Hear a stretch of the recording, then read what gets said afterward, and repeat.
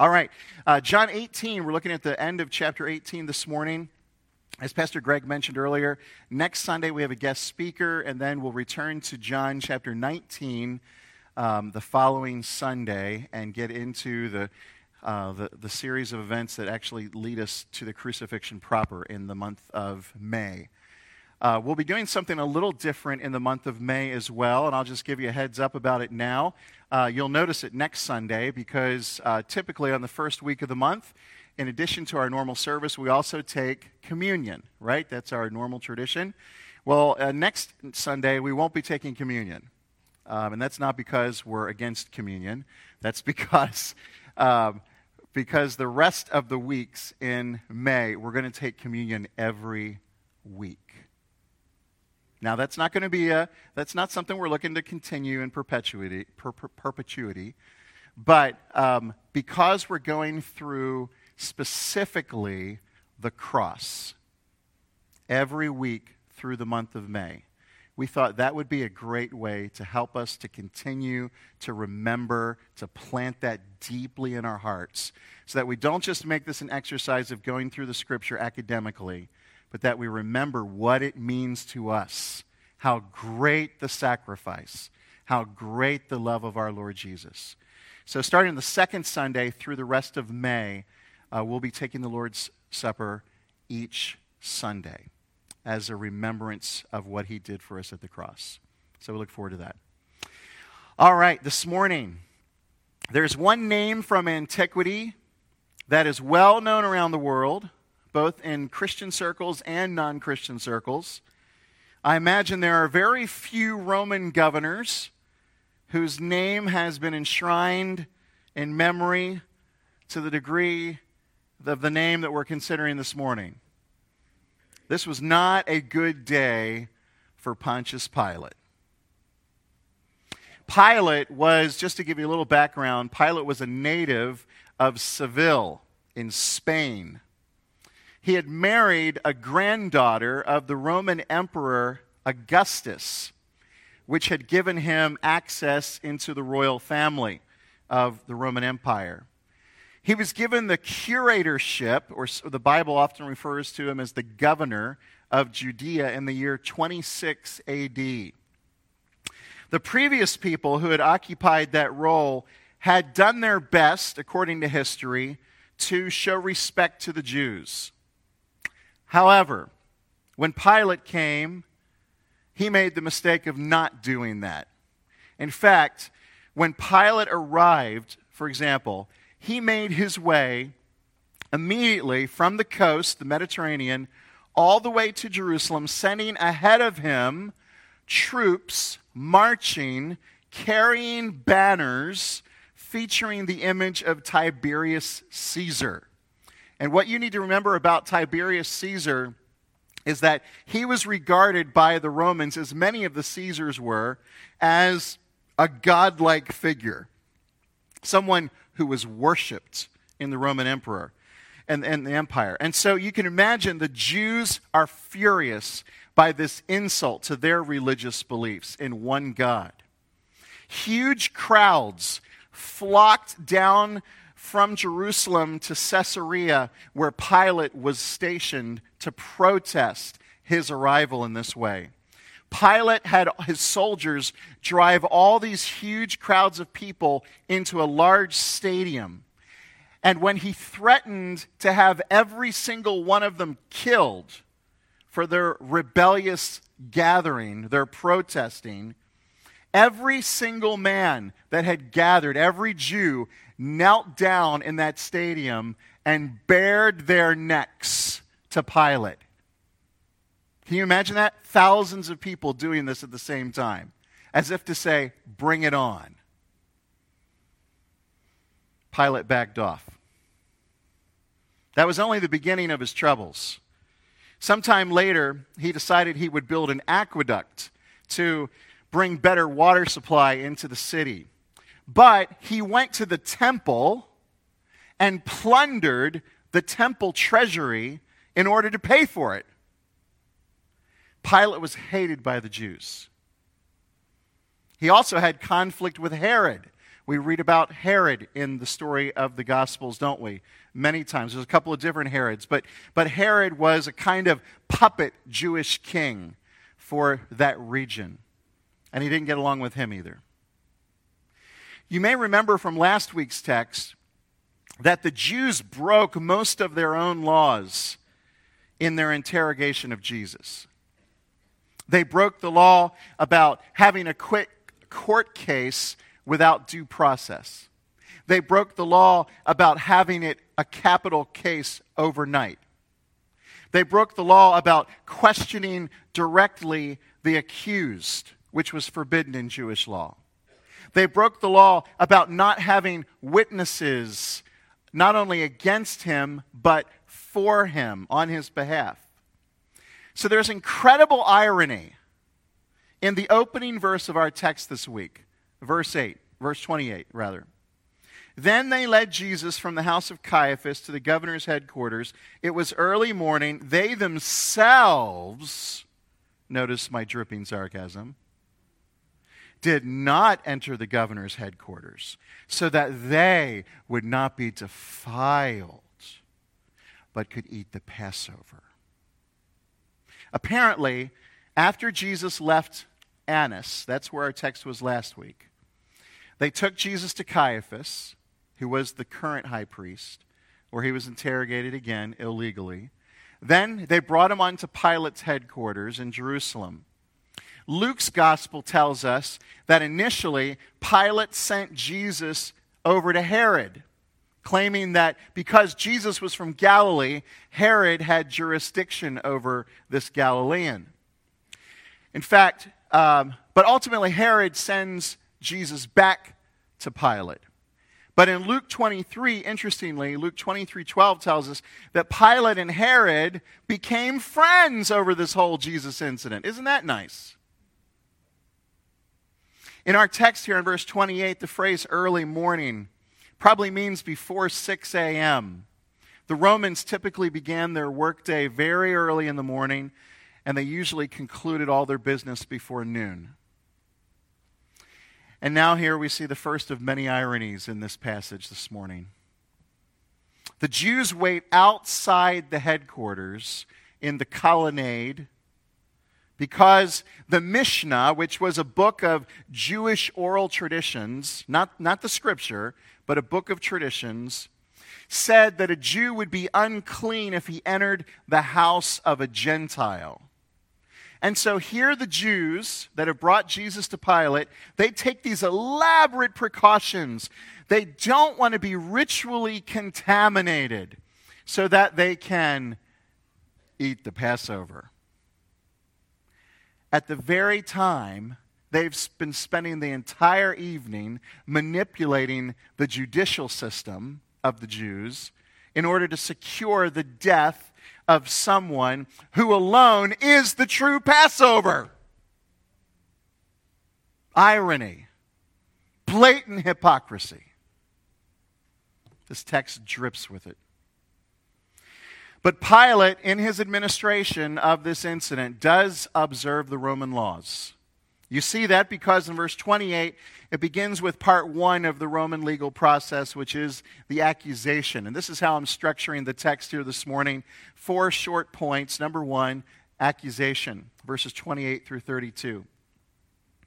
We're told there that Pilate went out to the Jews that had brought Jesus to him since they wouldn't come in. And he asked them the question, what accusation do you bring against this man? In other words, what's your charge? What's the indictment?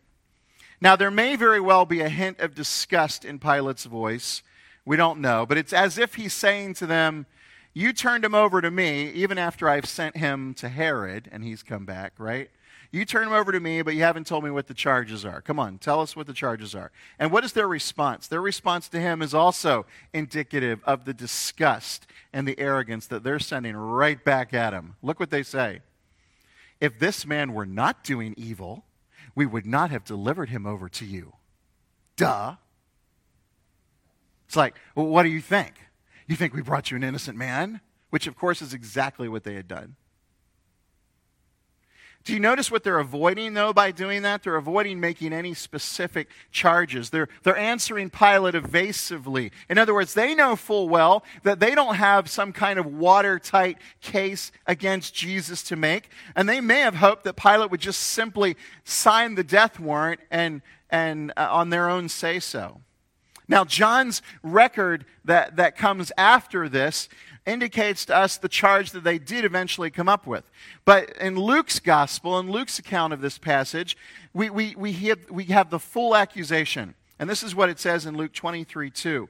The charge is, we found this man misleading our nation, forbidding us to give tribute to Caesar, and saying that he himself is Christ, a king. That's the charge. Of course, their real problem with Jesus is what? They think he's guilty of blasphemy, don't they? They knew that's not going to fly in the Roman court. Romans aren't going to execute anybody for blasphemy against the Jewish God. And so, here's the accusations they come up with. Pilate only seems in our passage in John to give attention to the third part of the charge, which did have the potential to threaten the Roman state. The fact that Jesus claimed to be a king. Now, the governor, obviously, this whole passage, and the passage that comes next, that Pastor Greg will follow up with in a couple of weeks, it's very clear the governor does not want to get involved in this dispute. He had already tried to send him away to Pilate. 3 times here in John's gospel, he will tell this group that Jesus is innocent. Verse 38 and then twice in chapter 19. Here's what he says to the group now. Take him yourselves and judge him by your own law. Do you see how he's pushing this away? He doesn't want to deal with this. He doesn't want to get in the middle of this Jewish internal problem. Now you notice what they say back to him. It is not lawful for us to put anyone to death. Notice they've already got Jesus killed, right? They've already come to the conclusion he's going to die. He's going to be put to death. And they're not qualified. It's not lawful for them to put anyone to death. And there's irony in that statement too, when you stop and think about it, at a number of levels. Because not only did the Jews lack the right to impose capital punishment under Roman law, but more importantly, they were forbidden by God's law to execute anyone who wasn't formally convicted of an offense. And here they are already saying he has to die. So they're breaking every law in their own book. And their reaction here to Pilate's kind of teasing remark back to them about taking Jesus back and dealing with this themselves really amounts to an admission of their own illegality in their dealings with Jesus. But notice what the text goes on to say. This was to fulfill the word that Jesus had spoken to show by what kind of death he was going to die. In other words, all of this mess demonstrates both the hostility of his own people, right? He came to his own received him not. John said that right from the beginning. But also the prophetic word of Scripture. Jesus himself had said that he would be lifted up, right? The Scriptures, particularly Psalm 22, talks about the Messiah being pierced in his hands and his feet. The Bible is clear. Jesus' own words were clear about the kind of death that Jesus had to die, and it was not going to come from the Jews. There was only one way Jesus was going to die: on a cross, on a tree, and it would come through the Roman Empire. This was the plan all along in the mind of God. So you have the accusation. Notice, secondly, there's an examination, verses 33 to 35. In contrast to Jewish law, Roman law did make provision for the direct questioning of a prisoner. So Pilate entered his headquarters again and called Jesus and said to him, "Are you the king of the Jews?" Here he is, this sorry-looking figure. He's been beaten, bloodied by the Jews overnight. He's standing before Pilate, bound in chains. And Pilate asks him, "Are you the king of the Jews?" Now watch how Jesus responds here. He responds with a counter question, doesn't he? A question that draws attention away from himself and back onto his accusers who brought these charges against him. Jesus knows that that phrase, King of the Jews, could be interpreted a number of different ways. Is Pilate thinking in the Jewish sense or in a Roman sense? And Jesus answered and said, "Look, do you say this of your own accord, or did others say it to you about me?" In other words, does this relate to your position as Roman governor? Are you the one asking me this question? Or did others, the Jewish authorities, say it to you about me? And suddenly, again, as we've seen all along through this process, we see Jesus taking charge of the situation, as he's done over and over again, driving this drama right along line with the timeline of the Father. He knows the rules of evidence. He knows hearsay convictions were prohibited in the Roman law. Pilate answers him, evidently frustrated. "Am I a Jew? Your own nation, your own chief priests have delivered you over to me. What have you done?" What Pilate's seeking clarification on is, have you done anything that threatens the sovereignty of Caesar? Anything for which I need to punish you for? So there's an accusation, there's an examination, and now there's a clarification. Verses 36 and 37. And it's at this point that Jesus admits to being a king. But then he goes on to define what that means, to show that it does not challenge Caesar's position. Jesus answered, "My kingdom is not of this world. If my kingdom were of this world, my servants would have been fighting that I might not be delivered over to the Jews. But my kingdom is not from the world." I want you to see what Jesus is not claiming here. Jesus is not disclaiming any authority over the world, generally. He's not saying, "I'm not in charge." But what he is saying is, my kingdom is not like a worldly kingdom. My kingdom is not like the United States of America. It doesn't look like a human power base. And we have a comment that are made about these words by the Apostle Paul over in 1 Timothy 6:13. This is what Paul writes. "Christ Jesus, who in his testimony before Pontius Pilate made the good confession." That's what Paul says. And here Jesus is making this good confession to Pilate. It's good in its manner. He speaks with courtesy and respect to Pilate as the secular authority. It's good in its substance. He's contrasting human affairs and divine affairs.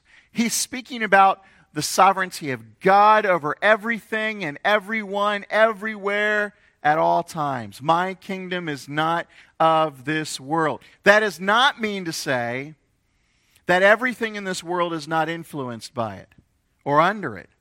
We know, according to Scripture, ultimately, everything is under the umbrella of the authority of the Lord Jesus, right? But Jesus wants to distinguish between what that kind of kingdom is. So he speaks as a king, and he speaks about his kingdom. But yet, if you were to look at Jesus that morning, early in the morning, standing in Pilate's hall in Jerusalem,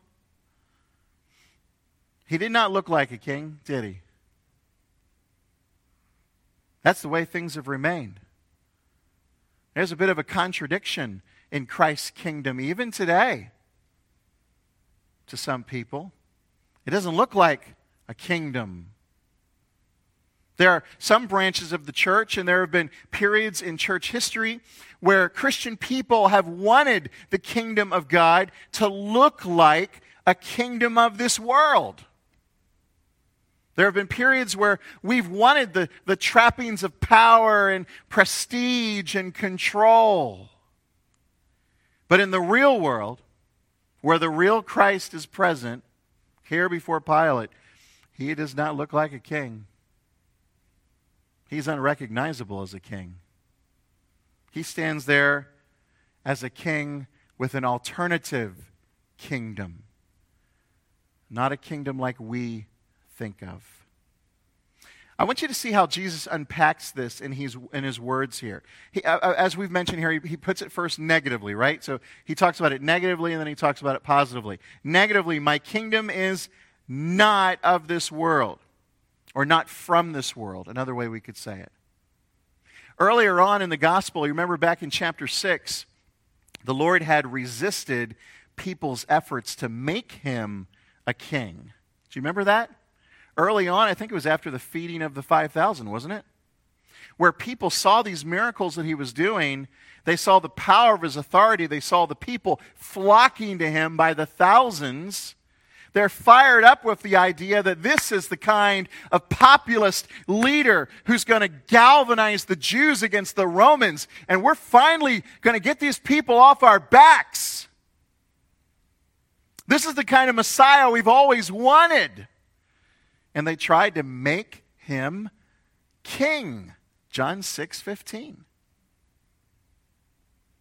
Throughout John's gospel especially, Jesus strongly disavows any suggestions of a political kingdom.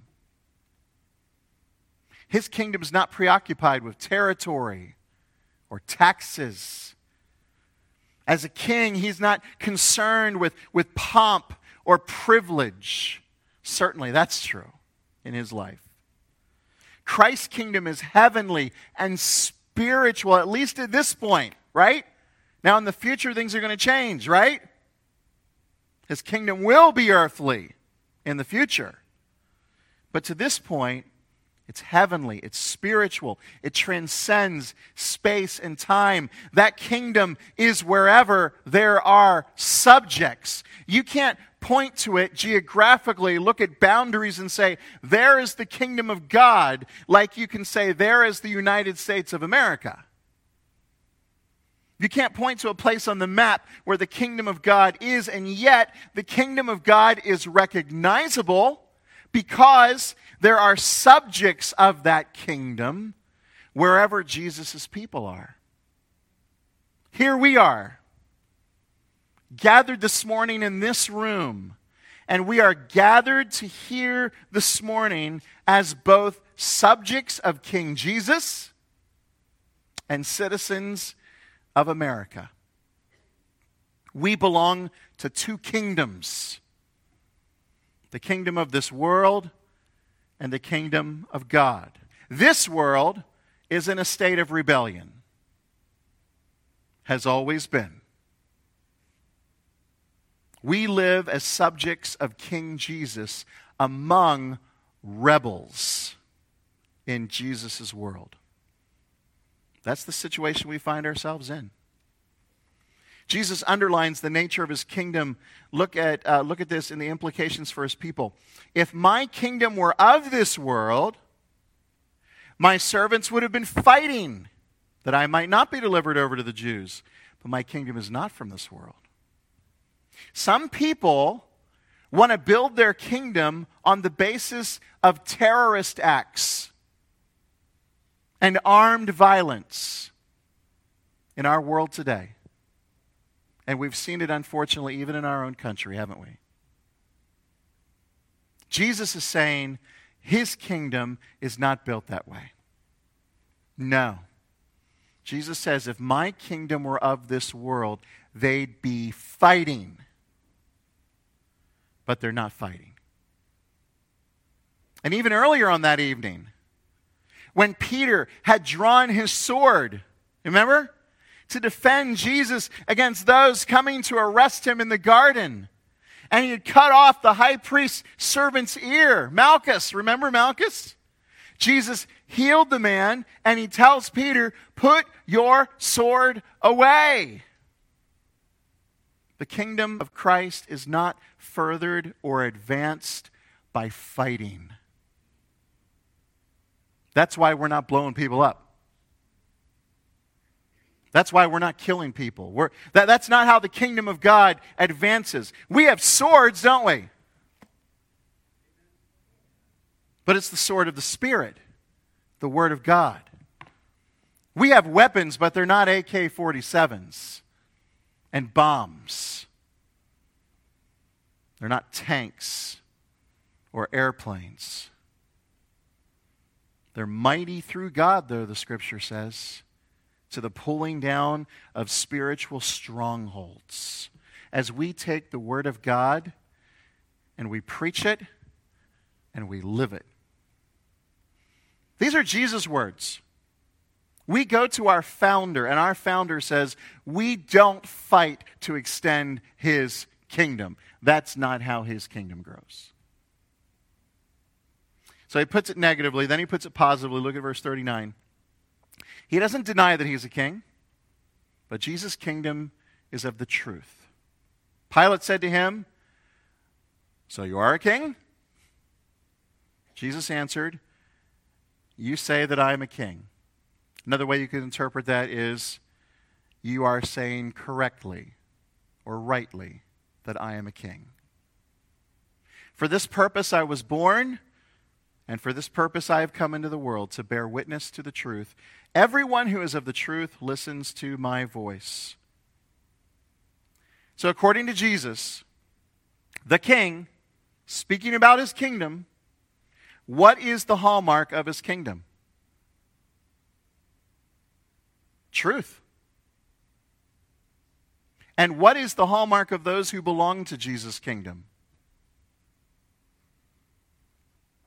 They listen to it. They listen to his voice. And you notice how Jesus says, this is why I was born. I came to bear witness to the truth. And what does it mean to be one of Jesus' people? What does it mean to belong to Jesus' kingdom? It means to show allegiance to him by believing his testimony, believing his word, building your life upon it. And in John's gospel, the word truth is nothing less than the self-disclosure of God in his Son, who is the truth. And this provokes Pilate's famous question as we move from clarification into finally deliberation about Jesus, verses 38 to 40.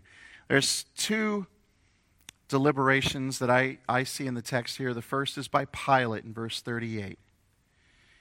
Pilate said to him, after Jesus has just explained about his kingdom, what is truth? After he said this, he went back outside to the Jews and told them, I find no guilt in him. What is truth? Famous question of Pilate. Scholars question what tone of voice Pilate had when he's saying this to Jesus. We can't tell. We weren't there. There are no video recordings, no audio recordings. We don't know what tone of voice. Some people think Pilate was being flippant toward Jesus. Is there any such thing as truth? Come on, Jesus. Maybe he was disgruntled or discouraged or cynical. Maybe he was really wanting to know the answer. We don't know. But let's answer Pilate's question for him, shall we? Maybe it's a question you have as well this morning. What is truth? I want to give you 4 quick things about truth. Truth is singular. It's not truths. It's truth. It's not, this is your truth, this is my truth. Truth is one coherent reality that holds together history, science, values, life. Truth is singular. There is one truth. Truth is also objective. Francis Schaeffer used to talk about true truth that matters. True truth, something that's true for everyone, whoever they are, wherever they are, for all times. It doesn't change according to the individual. It doesn't change according to the date on the calendar. It can be tested. It can be examined. It can be trusted. Third, truth comes by revelation. Truth is a given thing. John's gospel has emphasized this, hasn't it? Do you remember all the way back to chapter 1? Grace and truth came by Christ Jesus. It doesn't come by speculation or investigation. It is a given thing. We could never have come to know God if God had not disclosed himself to us.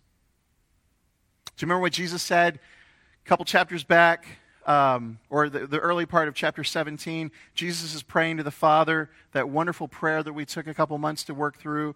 And in verse 2, he's speaking of himself. He's praying to the Father, and he says this: "You have given him," Jesus, "authority over all flesh to give eternal life to all you have given him." And what is eternal life? Jesus says, verse 3, "This is eternal life, that they know you, the only true God, and Jesus Christ whom you have sent." Truth is something that comes by revelation. It is something that is given to us. You don't come up with truth. You don't discover it. You don't create it. It is given to you. How do you know the truth? You come to know the truth by knowing Jesus, don't you? Jesus is himself the embodiment of truth. If you know Jesus, it makes sense of history. If you know Jesus, it makes sense of everything. It makes sense of your life. It makes sense even of suffering and death, doesn't it? Jesus brings sense to reality because Jesus is reality. Well, after asking the famous question, the text says Pilate turns away from Jesus. What is truth? And out the door. It seems he turns abruptly away from Jesus. He shows no desire to hear anymore, no desire to listen to the voice of Jesus, which is an indication he's probably not among those the Father had given to the Son. Because they listen. They hear his voice, don't they? What's his conclusion? He goes out to the crowd. Jesus is innocent. There's also deliberation by the people, verses 39 and 40. Pilate says, "You have a custom that I should release one man for you at the Passover." For whatever reason, according to the other Gospels, maybe it was the urging of his wife, who had had a dream about Jesus that had upset her. Read about that in Matthew 27. Maybe it was Pilate's desire to embarrass the Jewish leaders because he thought the people certainly would ask for Jesus to be released because he's not guilty, right? Maybe it was at the request of the crowd itself. Mark seems to indicate that, Mark 15. But for whatever reason, and maybe all of those reasons, the governor offers to release Jesus. Now we know this can't happen, right? This isn't the plan. But he offers to release Jesus. He calls Jesus the King of the Jews, doesn't he? Interesting. We know it's also the title he puts on the cross later, isn't it? Not necessarily because Pilate believes in Jesus. I don't see any indication that he does. But maybe to antagonize the religious authorities who don't want him to be viewed that way. And yet, probably totally catching Pilate off guard, What does the crowd ask for? Barabbas.